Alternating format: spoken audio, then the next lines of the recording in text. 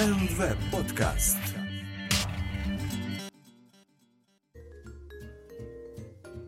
Добрый день, дорогие слушатели. Вы слушаете 32-й выпуск 9-го сезона подкаста РВПод. С вами, как всегда, я, его постоянный ведущий Алексей Васильев. И в этом выпуске я расскажу, что же нового интересного произошло в мире Ruby и веба за прошлую неделю. Поехали!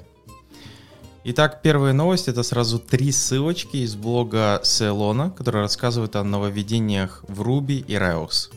Первая ссылка рассказывает про такую штуку, что в Ruby 3.1 добавили try-convert метод в integer класс для как раз, получается, неявного преобразования. Давайте, наверное, расскажу тут небольшую предысторию. То есть во всех языках программирования, кстати, то есть что в статически типизированных, что динамически типизированных, есть такие вещи, как по-английски получается implicit и explicit conversion.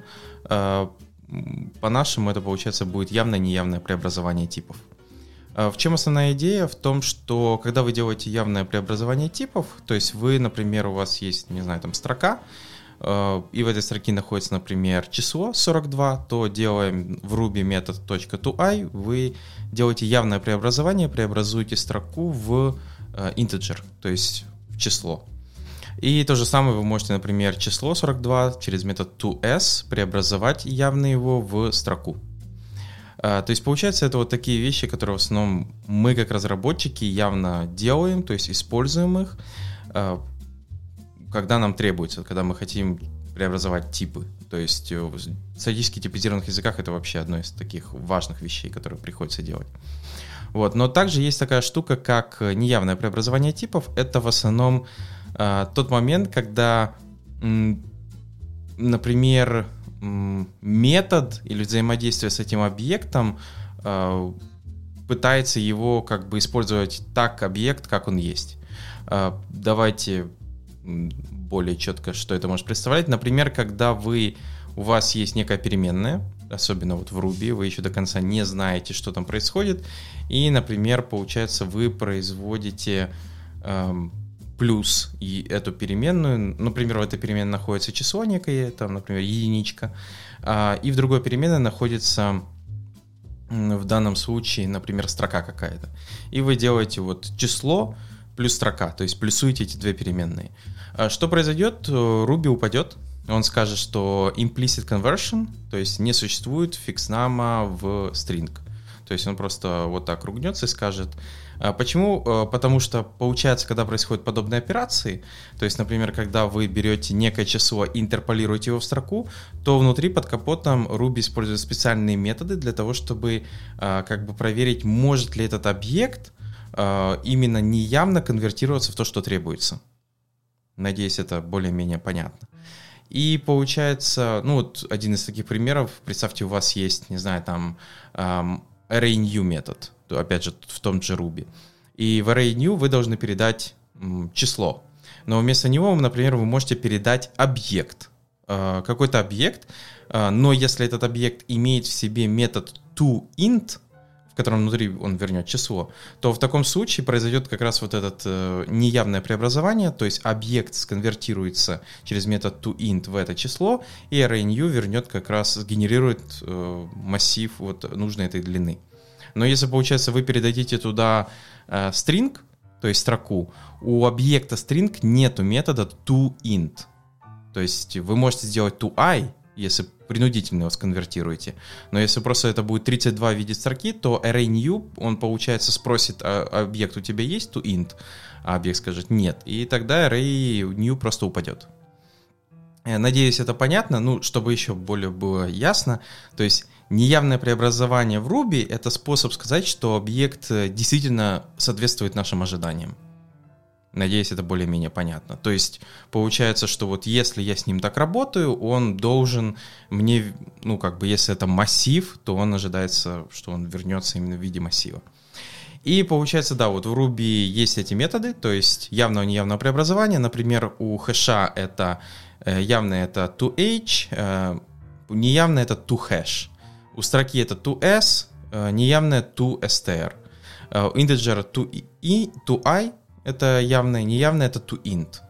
Вот. У флота, Ration, у них, кстати, нету неявных, например, а у Regex, например, нету явного.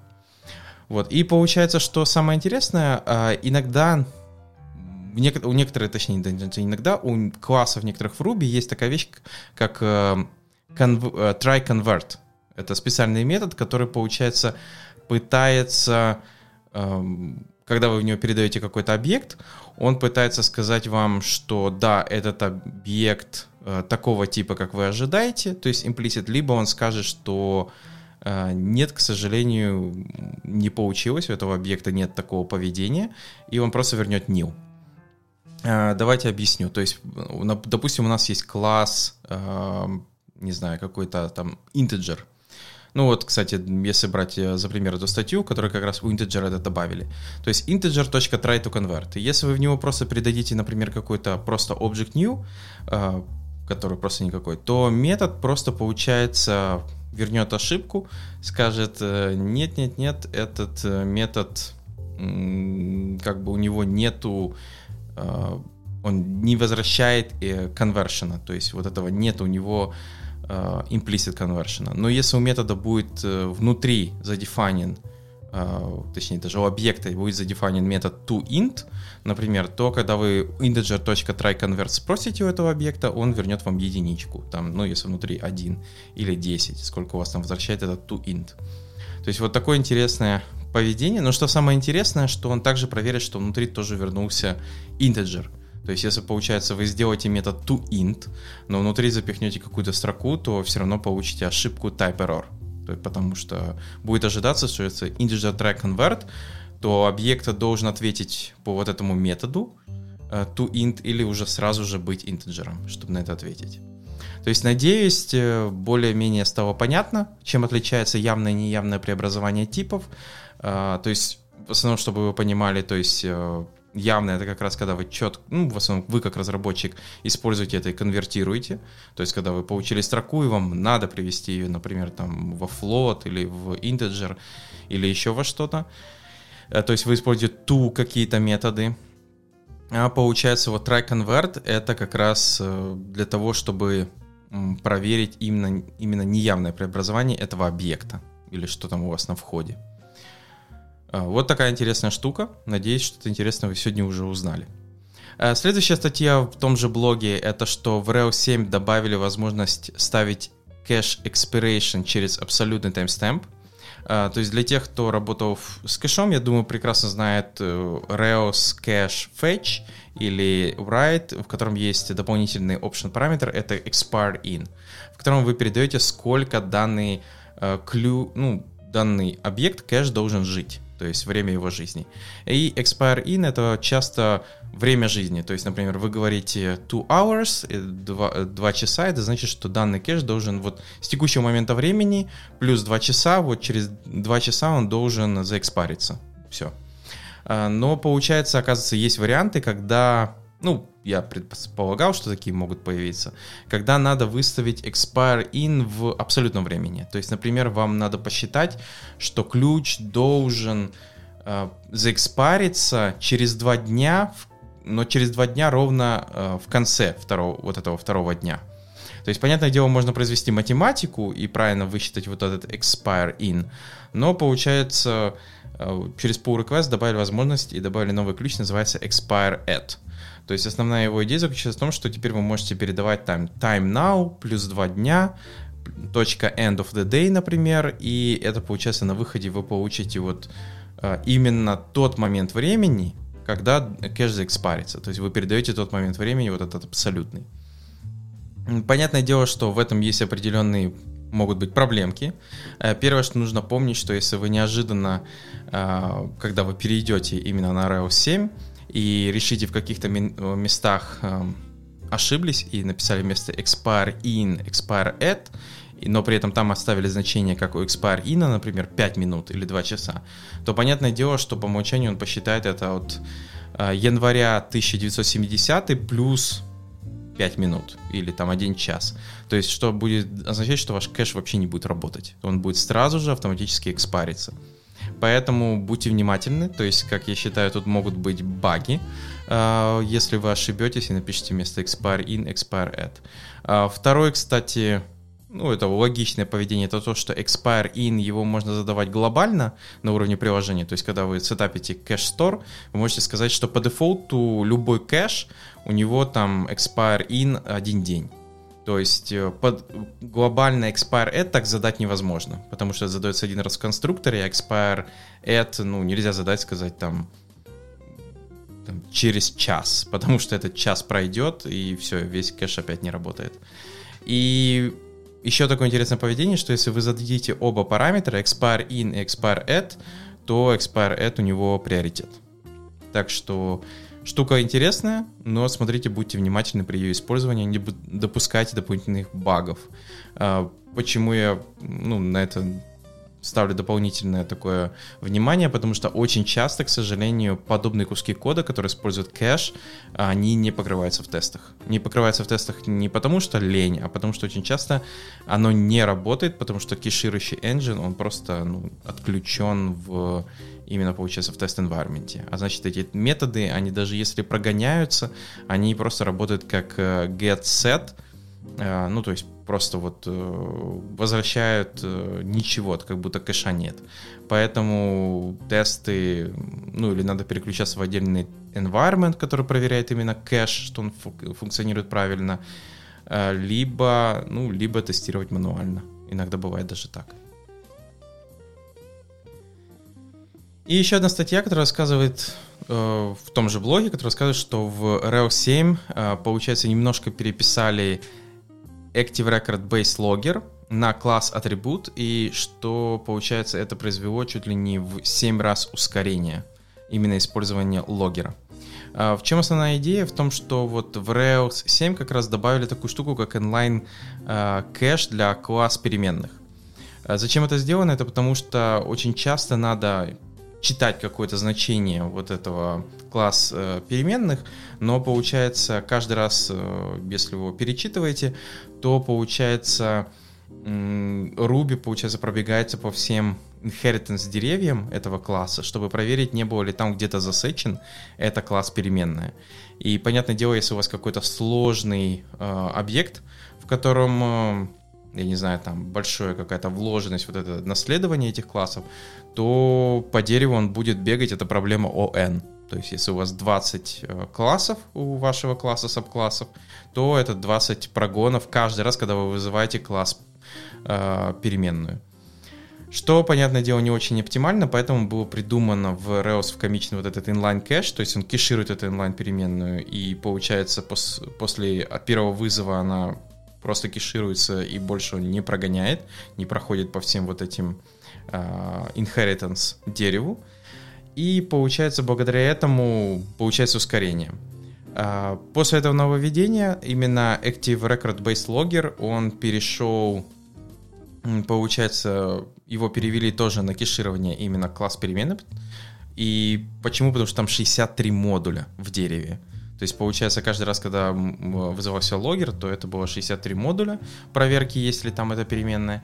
И, получается, на текущий момент после этого использование логгера ускорилось где-то 7 раз. То есть, он стал намного оптимальней. Есть, конечно, определенные минусы с этим. То есть, получается, вы не можете напрямую теперь достучаться к логгеру через собака-собака-логгер.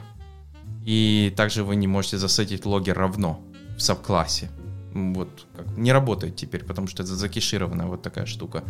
Но я надеюсь, у вас не было такого использования. Если есть, то желательно сейчас это как-то переписать, потому что в Rails 7, как вы видите, логгер теперь уже не просто класс переменная, а закешированная класс переменная. Именно для производительности.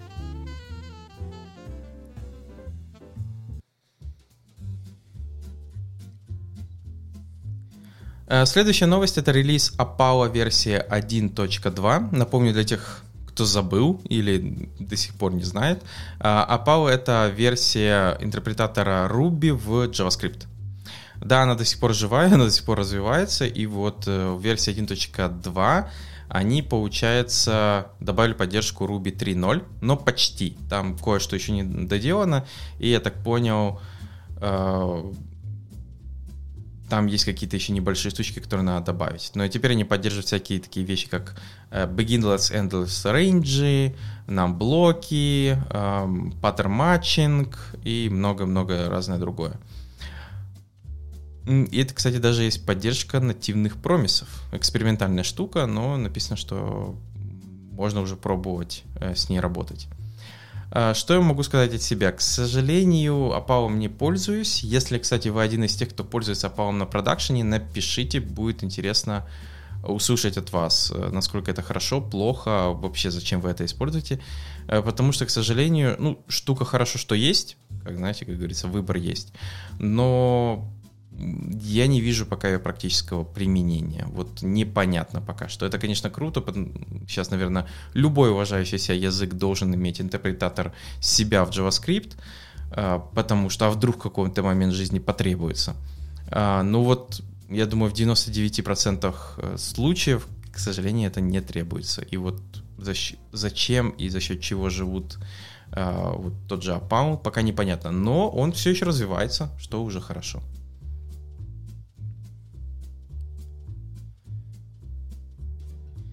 И следующая статья в блоге DHH, который решил рассказать нам про еще одну новую штуку, которую они зарелизили, которая называется то есть вообще статья рассказывает про такую вещь, как создание современных JavaScript-приложений без использования JavaScript бандлинга и транспайлинга. И тут он предложил новую такую штуку, которая называется Import Map Rails. Но давайте начнем издалека. Он как бы рассказывает вообще, что когда-то JavaScript был очень плохой, и для этого использовали разные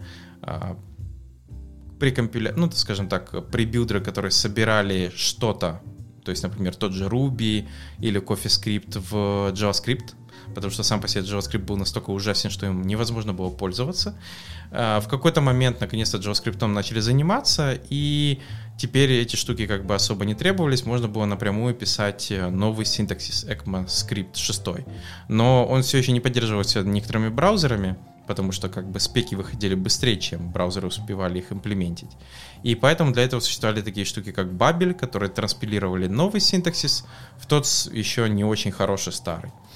Потом, понятное дело, к Babel добавились веб-пакеры, сборщики, роллапы, вот это все вокруг. И DHH про это все рассказывает, что вот в 2016 году добавили веб-пакер, в 2017 он зашипался с Rails 5.2. Но дальше он объясняет то, что на текущий момент многие браузеры поспевают и уже поддерживают ECMAScript 6. То есть многие штуки, которые в нем есть. Понятное дело, он откидывает, что возможно, кто-то еще использует Internet Explorer, но он говорит, что даже Microsoft уже от него открещивается, что значит, можно уже не брать в особое внимание именно IE. Дальше он объясняет, что вот дополнительно интересное изменение произошло в вебе, это HTTP 2. HTTP 2, получается, позволяет послать несколько маленьких файликов, как один большой. То есть для этого он используется connection multiplexer, то есть когда он делает одно подключение, и по этому подключению он может послать несколько маленьких файлов. За счет этого, получается, не потребуются такие вещи, как, например, бандлить все в один файл и посылать этим одним файлом. Он как раз это и поясняет, эту проблему, что если у вас все приложение бандлится в один файл, то любое малейшее изменение, и в этом файле, например, в имени есть хэш, то малейшее изменение, получается, меняет весь хэш, и вам приходится пользователю заново выкачать все приложение, что может быть не оптимальным, потому что могли бы вы выкачать только какой-то кусочек. То есть одно из решений как раз вот это и есть сплитинг, то есть когда вы, например, вендорные типа библиотеки отдельно бандлите и присылаете в браузере, само приложение другого, то есть отдельно тоже, и получается, если приложение чуть меньше, библиотеки редко меняются очень часто, то получается вендор, он всегда один и тот же загружается большой, и он кешируется, а маленькое приложение можно переобновлять. То же самое потом можно делать, если еще сплитить приложение по роутам или еще по каким-то вещам.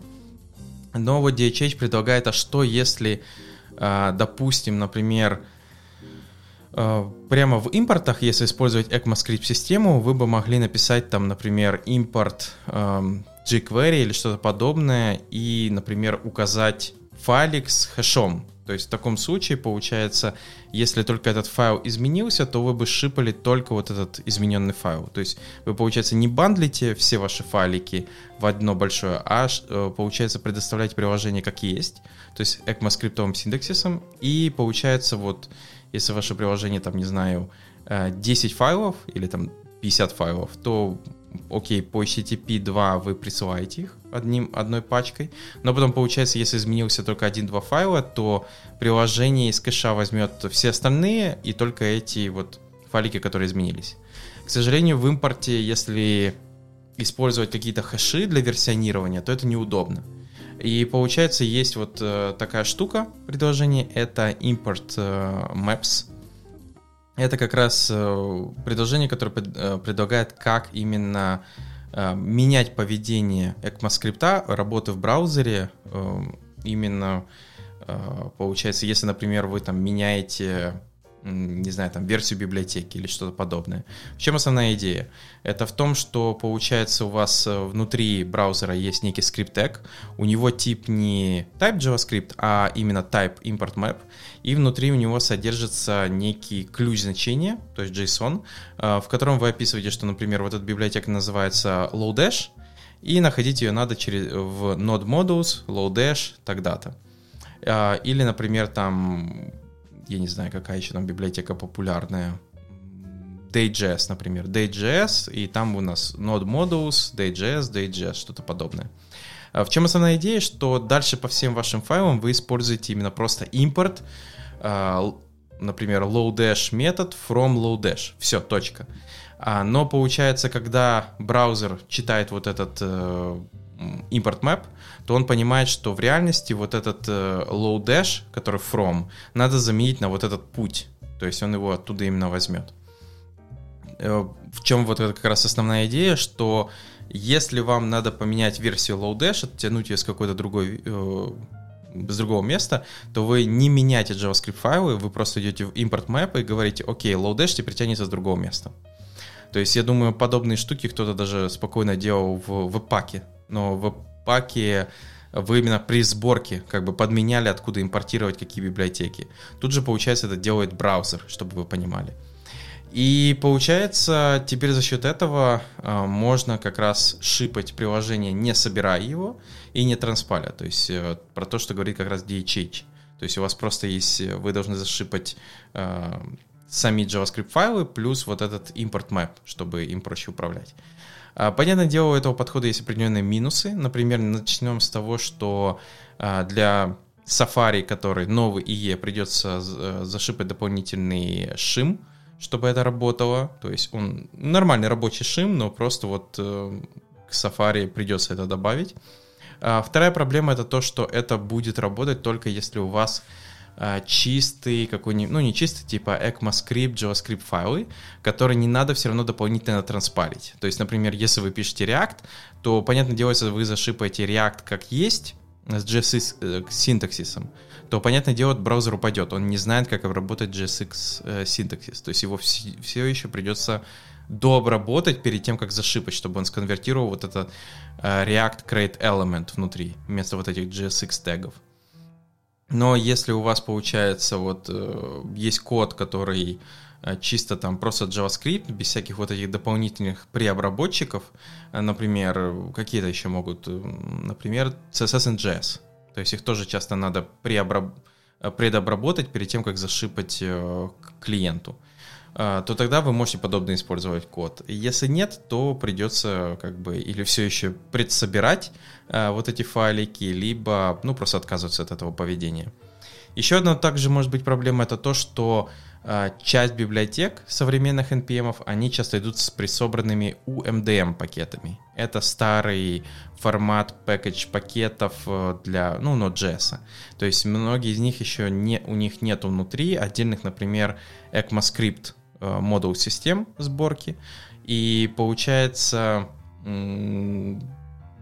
надо или получается помогать, чтобы там хорошие пакеты, у них часто по папкам это разбито, то есть там есть отдельная папка UMD, отдельная ESM пакетов, то есть присобранных, но у старых может быть такого не быть, то есть он вообще может собраться один раз. Поэтому это тоже может быть проблемой, потому что, чтобы это работало, все файлики должны быть собраны именно через ECMAScript пакеты. Поэтому эта штука интересная, но я думаю, еще не до конца продакшн готова. То есть она подойдет каких-то небольших, несложных приложений. Или, например, если вы используете Hotwire подход, Turbo, Stimulus, потому что там Stimulus и Turbo не нужен никакой дополнительный транспайлер, то такой подход может подойти. И вот если вернуться к самой библиотеке, то import map Rails — это как раз поддержка внутри рельсы именно версионирования дайджеста именно вот этих JavaScript файлов. То есть получается, когда вы подключаете его в ваше приложение, делаете какие-то импорты библиотек, то импорт map, он как раз может, вы можете сказать, что, например, Trix, какая-то библиотека, берется там с вот этого CDN, или вот это берется с другого места. Также вы можете говорить, что вот это надо preload сделать этого модуля или нет. И благодаря этому рельса будет конвертировать и создавать import map в браузере, и получается потом этот import map может быть использован уже в ECMAScript файликах, которые будут грузиться в этот браузер. То есть вот эти все импорты, их не надо будет предобрабатывать и дособирать. Надеюсь, это понятно, что это такое. Как я сказал, наверное, еще не совсем готово, но если у вас есть Turbo и Stimulus, то есть вы пошли путем вот этим Rails Hotwire, то, наверное, можете попробовать. Но, как я сказал, берите что-то очень небольшое. На чем-то большом, я думаю, многие библиотеки просто могут у вас не завестись.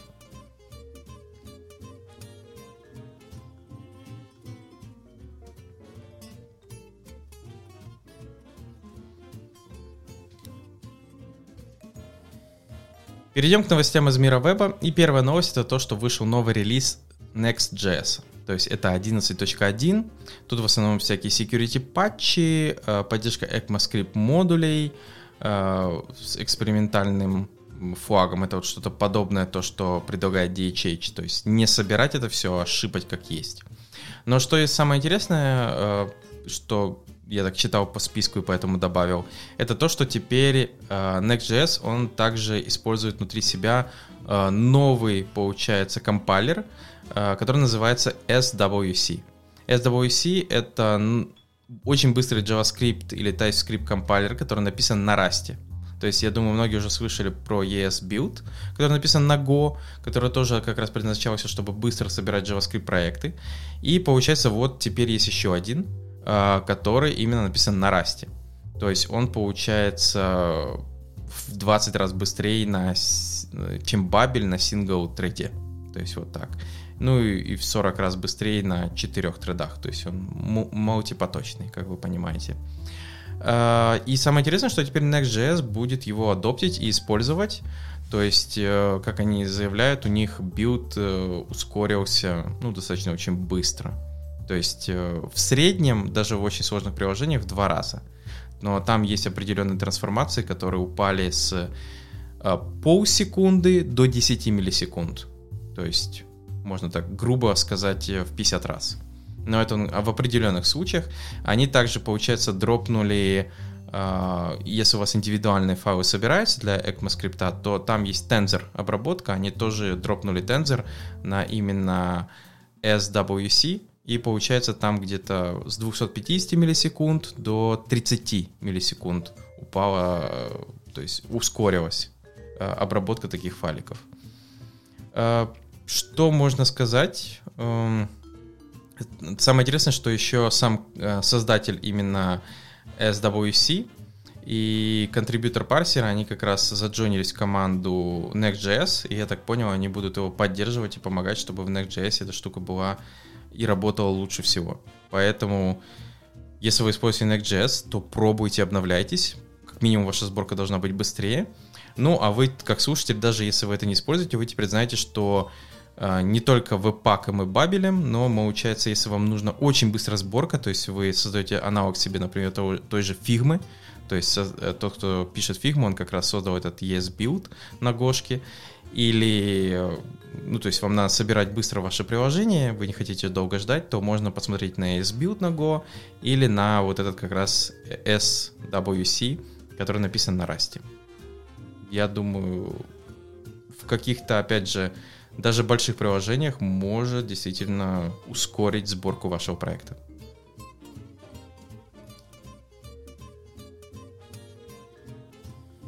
Следующая статья рассказывает про уязвимость, которая была пофикшена в последних версиях Node.js, и она объясняет, в чем эта уязвимость и как это работает. Статья называется HTTP's Certificate Non-Validation Vulnerability in Node.js. Идея заключается в том, что в чем основная проблема? Что Node.js приложение на бэкэнде, оно может работать как с HTTPS, то есть обрабатывать HTTPS трафик, и получается, также оно может, например, делать запросы, то есть какой-нибудь типа NetHTTP на HTTPS ресурсы. И по умолчанию нода, она как бы проверяет, если это HTTPS, цепочку сертификатов, валидны ли они, все ли там работает. В чем основная проблема? Что в самой документации даже указано, что reject unauthorized, есть такое свойство, например, у HTTPS гета, если вы передаете к нему, что бы вы угодно не передали, он всегда будет считать, что это true, кроме случаев, когда вы напрямую действительно не передадите false. То есть в таком случае он будет, все-таки вы хотите отключить это, тогда окей. То есть типа отключаем, не проверяем сертификаты. Основная проблема в том, что если вы передадите undefined, то вроде бы как по документации он должен думать, что это true. Но в JavaScript undefined, понятное дело, значит false. И в таком случае undefined в reject unauthorized конвертировался, что полностью скипа сертификаты. И как оказалось, такого кода хватает, где пользователи, оказывается, вот есть какая-то переменная, которая не деструктуризирует, например, при входе, то есть использует destructurization. И она по умолчанию может быть не задана. И получается, при деструктуризации мы получаем в переменной внутри undefined. Мы передаем этот undefined сюда, и у нас прекращается проверка сертификатов. Штука не очень приятная, и поэтому это такая уязвимость, что если у вас есть код, который использует именно HTTPS, то есть вы где-то, получается, или дергаете через вот интерфейс HTTPS, то есть require HTTPS, либо у вас есть веб-сервер, который почему-то перед ним нет прокси, он занимается именно обработкой HTTPS трафика, то, я думаю, вам надо обновляться как можно быстрее. То есть последние версии Node.js содержат именно фикс этой проблемы. Если же нет, то как бы у вас такой проблемы нет, то вы можете, наверное, не сильно спешить. Хотя все-таки обновляйте ваш Node.js на сервере. Это как бы желательная штука. Почему у этой... Автор объясняет, почему у этой проблемы очень низкий уровень серьезности, потому что вектор атаки, то есть его надо еще очень сильно постараться произвести. То есть там, получается, надо атак complexity достаточно высокий, то есть вам надо быть между клиентом и таргет-сервером, чтобы, получается, именно как-то попытаться подменить, быть посередине, не иметь сертификата и передать какой-то другой трафик. А это уже достаточно сложная задача. Поэтому тут скор не самый высокий, то есть 7,4 из 10, но все равно как бы желательно обновляться. Поэтому, если у вас есть нода на сервере, обновляйтесь, пожалуйста.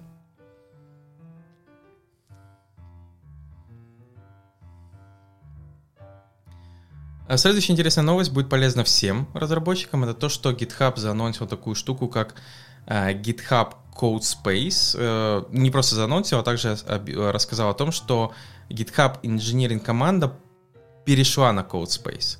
Для тех, кто не в курсе, Codespace — это такое себе решение для команд и Enterprise Cloud планов. Идея заключается в том, что у вас типа в вебе внутри есть полный рабочий VS Code, не просто как эдитор, а также машинка выделенная создается с нужным количеством памяти и CPU, на которой вы можете работать. То есть вы можете поднять ваш environment, что-то с этим делать, вы можете поднять там сервер внутри, вы можете пробросить секьюрно порты, с ним работать. То есть, представьте, что вы можете купить себе какое-то дешевое устройство, например, Chromebook, и, получается, использовать его как тонкий клиент и работать через эту штуку. Сразу объясняю, что это не дешево, то есть если посмотреть по ценам, опять же, они зависят от машинки, но вот, например, если возьмем среднюю какую-нибудь тачку на сегодняшний момент, например, 8 ядер 16 гигов, то она будет обходиться в 72 цента в час использования. И я сомневаюсь, что, то есть в долгосрочной перспективе это, наверное, где-то $150 в месяц, что как бы достаточно дорого, потому что в среднем, например, техника, какой-нибудь ноутбук, у нее время жизни там 2 года, 3 года, вот где-то так. У кого как. У меня, например, 7 лет. Но у кого-то, я думаю, средний это 2 года. То есть через 2 года человек часто меняет компьютер. И получается 2 года это где-то, это в среднем 150, это $3000, но эта машинка, как вы понимаете, 8 ядер 16 гигов, так, я бы не сказал, что... Тем более в конце, через 2 года у вас техника остается, а тут у вас как бы ничего. Поэтому я сомневаюсь, что это для долгосрочной работы на этом, но если что-то там просто начать, включить, сделать, например, я не знаю, в паре попрограммировать, может быть, подойдет. Тем более, что GitHub команда уже на это перешла и использует. Кстати, для тех, кто не в курсе, у GitHub есть разные полезные фишки. Например, если вы сейчас перейдете в любой репозиторий в GitHub и нажмете точку на клавиатуре, то у вас запустится VS Code с этим репозиторием, где вы сможете, например, если вы имеете к нему еще и доступ, отредактировать какие-то файлы и прям там же закоммитить. То есть там не будет, понятное дело, терминала и всего остального. Это как раз в CodeSpace есть этот терминал, есть порты проброс, есть дебаг-консоль, вот эти все штуки. Но если просто вам VS Code надо, чтобы что-то отредактировать и закоммитить, то это уже можно делать без каких-либо денег. Просто открывайте свой репозиторий, точка на клавиатуре, и у вас эдитор готов. Кстати, там вроде бы даже говорили, какие-то плагины можно ставить. Поэтому, если вы на тим-плане и вам как раз такой штуки не хватало, возможно, пробуйте. Тем более, как я понял, есть и для десктопа версия, и браузерная, то есть и так работает. Десктоп-версия, как вы понимаете, это просто в VS Code десктопно запускается, там все равно, что в VS Code внутри браузера.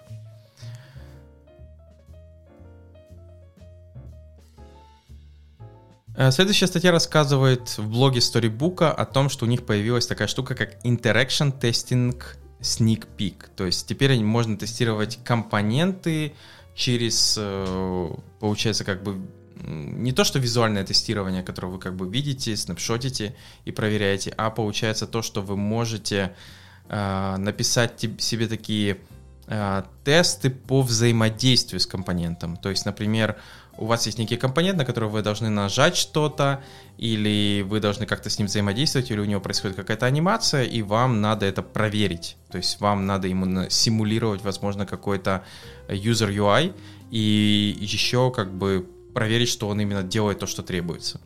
И получается, в этой статье они показывают, как это можно сделать, как это работает, как это удобно дебажить, то есть то же самое, как фича-тесты в браузере, когда вы оставляете не headless браузер, а именно в рабочем режиме, в открытом, и вы можете смотреть, что там происходит. И получается, тут то же самое. У вас есть степы, по которым вы можете прям пройтись, включить следующий, предыдущий, посмотреть, что происходит, продебажить. И все это, понятное дело, построено поверх открытых библиотек, то есть Testing Library, Jest, PlayRing и остальные тут используются. Поэтому, если вам не хватало как раз подобного уровня тестирования ваших компонентов, я думаю, это особенно будет удобно, если вы делаете какую-то библиотеку для чартов. Потому что чарты надо действительно очень тяжело тестировать, там какие-то drag-and-drop ивенты, еще какие-то штуки, какие-то ползунки, и вам надо это как-то протестировать, то Storybook в этом случае вам может помочь. Именно если у вас еще библиотека есть уже в Storybook.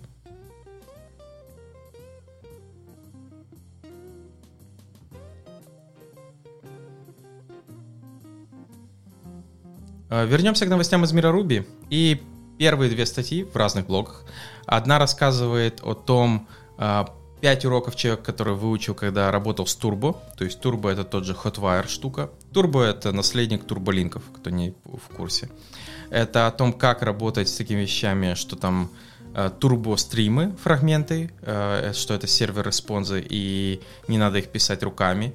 Второе — это то, что если у вас submit ошибка формы, вам надо передать правильный статус-код 422 или unprocessable entity. Также рассказывается про то, что если вам надо, какая-то ссылка должна не срабатывать без турбо, то есть не производить турбо redirect, то для этого достаточно передать data turbo false. Следующее — это то, что request submit триггер турбоформу в JavaScript, то есть есть готовые методы, чтобы с этим работать. И получается также, что если у вас надо иногда перегружать какую-то ссылку в турбофрейме, то Turbo пытается кешировать по этим ссылкам значения, то есть вы не так просто не перегрузите, но автор говорит о том, что можно в конце добавлять некий типа динамический параметр, в query параметр, например, и менять его, и за счет этого, получается, кэш по этой ссылке будет сбрасываться, и вы будете перегружать турбофрейм. Вот такая интересная информация. Надеюсь, вам пригодится, если вы будете или работаете, или будете работать с Turbo. И вторая статья от Майка Вилсона в другом блоке. Он рассказывает о том, как использовать Hotwire с Rails-приложением и что это из себя представляет. То есть он решил создавать себе такое приложение с фильмами, то есть типа как киноафиша, назовем это так. Очень упрощенное, понятное дело. И он показывает, как вот эти турбофреймы, они работают и что это из себя представляет. Плюс он это дополнительно оживляет, используя Stimulus.js. Ну, и получается у него такое динамическое приложение, которое, понятное дело, рендерится на бэкэнде, но оживляется вот через вот эти дополнительные плюшки Hotwire. Поэтому, если вы хотели бы что-то подобное поклацать, попробовать, посмотреть, что оно из себя представляет, то тут есть готовый проект, вы просто у себя поднимаете и пробуете. Ну или просто почитайте с кусочками кода. Именно в этой статье.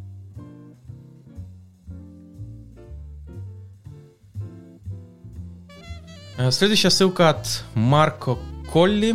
Это такая целая страничка, которая рассказывает о том, как задеплоить Rails-приложение в Kubernetes. То есть это достаточно, ну я бы сказал, такая большая статья с нормальным набором заголовков, где рассказывается о том, что потребуется, как собирать докер-образ, как именно создавать Kubernetes кластер, как добавлять туда домен, SSL, environment переменные, секреты, как работает логирование, как работают бэкграунд-джобы, крон-джобы, консоль, рейк-задачи, что делать с миграциями, как деливерить на постоянной основе, типа continuous delivery сделать.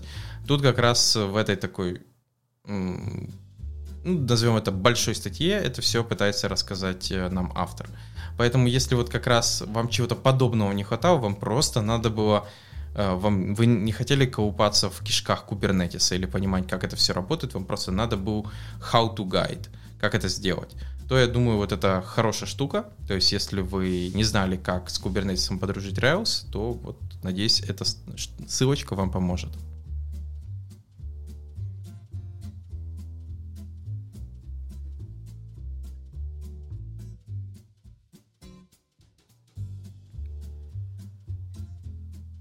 Вернемся к новостям из мира веба. И первая статья рассказывает о том, что не нужно оттачить тултипы в Document Body.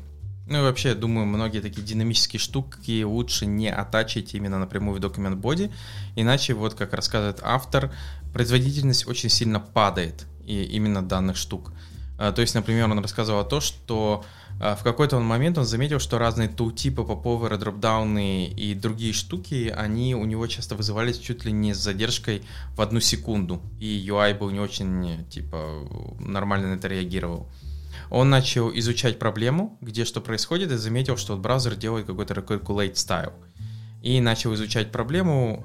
Если коротко, в чем основная фишка, это в том, что если вы в document body закидываете какие-то новые элементы, и после этого просите какие-то их свойства, например, дай мне высоту этого элемента, то браузер, к сожалению, ему приходится сделать форснуть рефлоу, то есть пересчитать, получается, все, что изменилось в доме, чтобы, получается, вернуть именно высоту этого блока или элемента. И получается, если вы это изменяете чуть ли не в корне, в боди, то, получается, браузеру надо пересмотреть все, что пошло по дереву. То есть все дерево приходится пересмотреть. Из-за чего, получается, на это может уйти достаточно хороший объем времени, до 1 секунды легко. Особенно если дом большой. Одно из решений такой проблемы — это то, что не делать там какие-нибудь, например, offset height, спрашивать до того, как изменять подобное поведение, то есть не делать вот этот force reflow операции, то есть есть такое поведение force reflow.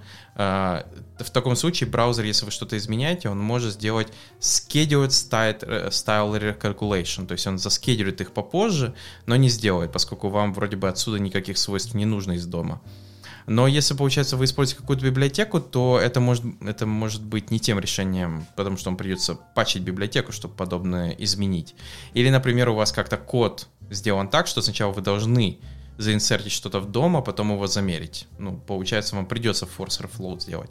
Тогда автор говорит, что лучше в таком случае использовать какой-то wrapper, отдельный div, там какой-нибудь контейнер, в который вы как раз будете вбрасывать подобные штуки, то есть tooltip'ы, я не знаю, что там, поповеры, модалки, и получается в таком случае, если происходит вот этот force reflow, то он будет по дереву заметить, что это произошло только вот в этом кусочке, в этом контейнере, и пересчитает только его. Он не будет пересчитывать все остальное, что происходит в другом куске HTML. И за счет этого, получается, очень сильно может ускориться работа именно тех же tooltip'ов, поповеров, модалок. Получается, если в вашей библиотеке есть возможность указать, куда она маунтится, то есть где она использует основной контейнер, чтобы это был не document body по умолчанию, то попробуйте это сделать и посмотрите, насколько изменится производительность вот этих самых tooltip'ов и всего остального.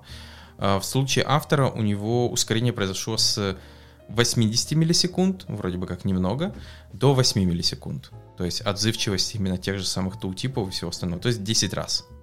Хотя цифры вроде бы вообще мелочь, но вот такая интересная штука. Следующая статья — это такой набор CSS-типсов от Марко Деника, который рассказывает про интересные штуки, которые можно достичь с помощью CSS без применения того же JavaScript. Например, как сделать эффект печатания чего-то на странице. То есть это можно сделать через CSS.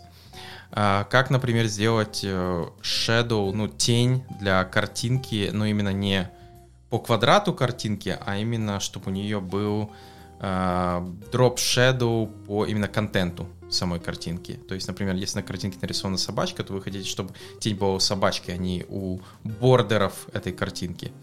Также рассказывается про то, как сделать такой гладкий скролл, как центрировать что-то. Центрировать, я думаю, просто. Я думаю, все уже должны знать всегда, что 3 основных линии, чтобы что-то отцентрировать. Display Flex, Align Items Center, Justify Content Center. Все, ваш блок для центрирования готов. Следующее то, что можно делать с курсорами. То есть, что на курсоры можно вешать разные эмоджи и все остальное. Как транкейтить текст. Кстати, во Flexbox не забудьте использовать такую штуку, как main width 0. Иначе транкейт будет не работать внутри. И также получаются разные другие полезные штуки, например, anything resizable, CSS-модалки и использование калка. Поэтому, если что-то из этого вы не знали, тут очень много разных штук, я не буду каждую перечислять, то посмотрите, тут есть прикольные штуки, например, как на текст повесить бэкграунд, как там какие-то делать штуки, как flex гэпы, как делать grayscale картинки через CSS, тут это все рассказано.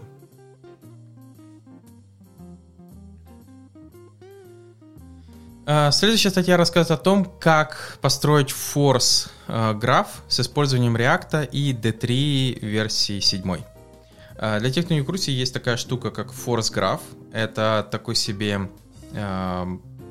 граф, который, часто вы можете его увидеть, когда он рисует взаимосвязи каких-то элементов. Например, есть разные утилиты, которые на основе git-коммитов рисуют force графы. Или, например, когда у вас есть взаимосвязь, я не знаю, там, таблиц или каких-то элементов. То есть в основном рисуют подобные вот структуры. Forest Graph, почему он так называется, в чем его основная интересность, то есть я, например, использовал его в одном из продуктов, в том, что он сам правильно делает направление, то есть его основная идея в том, что это из космического, то есть его калькуляция, где отрисовать каждый элемент, взята именно, получается, из космоса. То есть на основе того, как наши планеты движутся, на основе, например, их массы и как они между собой взаимодействуют. Получается, почему? Потому что если вы хотите нарисовать любой граф через D3, это сделать легко. Просто единственное, что каждую ноду вам придется задавать. Вы должны будете говорить, окей, это нода в этом координате, это нода в этой координате. Это как бы удобно, если вы четко знаете, что вы хотите в конце получить. Но иногда у вас есть просто кусок данных, например, каких-то, и вы хотите просто их вкинуть в граф и увидеть взаимосвязь. Но, получается, возникает вопрос, как распределить эти элементы на view.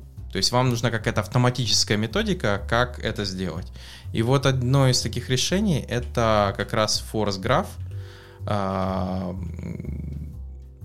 который, получается, вот набор этих элементов он может отрисовать на канвасе. И, получается, вы можете увидеть, как это работает. В чем основная идея? Каждый элемент, у него есть связи. То есть, есть, например, представьте какой-то parent элемент, у него есть child элемент, с которым он связывается. Получается, чем больше у какого-то элемента больше взаимосвязи с другими, тем он по весу типа тяжелее. То есть, он становится как какой-то огромный объект. И получается, чем больше у него вот этих child объектов, тем, получается, они ближе к нему притягиваются, ну, то есть стягиваются к нему. И за счет этого, получается, формируется такое дерево. То есть, получается, чем больше у каких-то элементов весов, тем они, получается, вокруг них скапливаются ближе вот эти объекты. То есть, вот это такая весовая штука, и получается, вот, я же говорю, как в космосе. Солнце у нас большое, вокруг него как раз вот мы крутимся. Вот, а вокруг нас крутится Луна. То есть такой кусочек. То есть можно так сказать, что мы parent Луны, но child Солнца. То есть типа по Forest Graph. Это я так утрирую и грубо, но надеюсь, вам более-менее понятно. И в этой статье как раз объясняется, как это все работает, как работает Forest Graph, как его можно отрисовать, используя D3 Force. И получается, как с использованием React его можно нарисовать и использовать. Поэтому если у вас есть подобные требования, то есть вам надо вот именно отрисовать Forest Graph для каких-то своих данных, какой-то даты визуализации, то и в React, то данная статья точно вам поможет, учитывая, что она использует последнюю версию D3.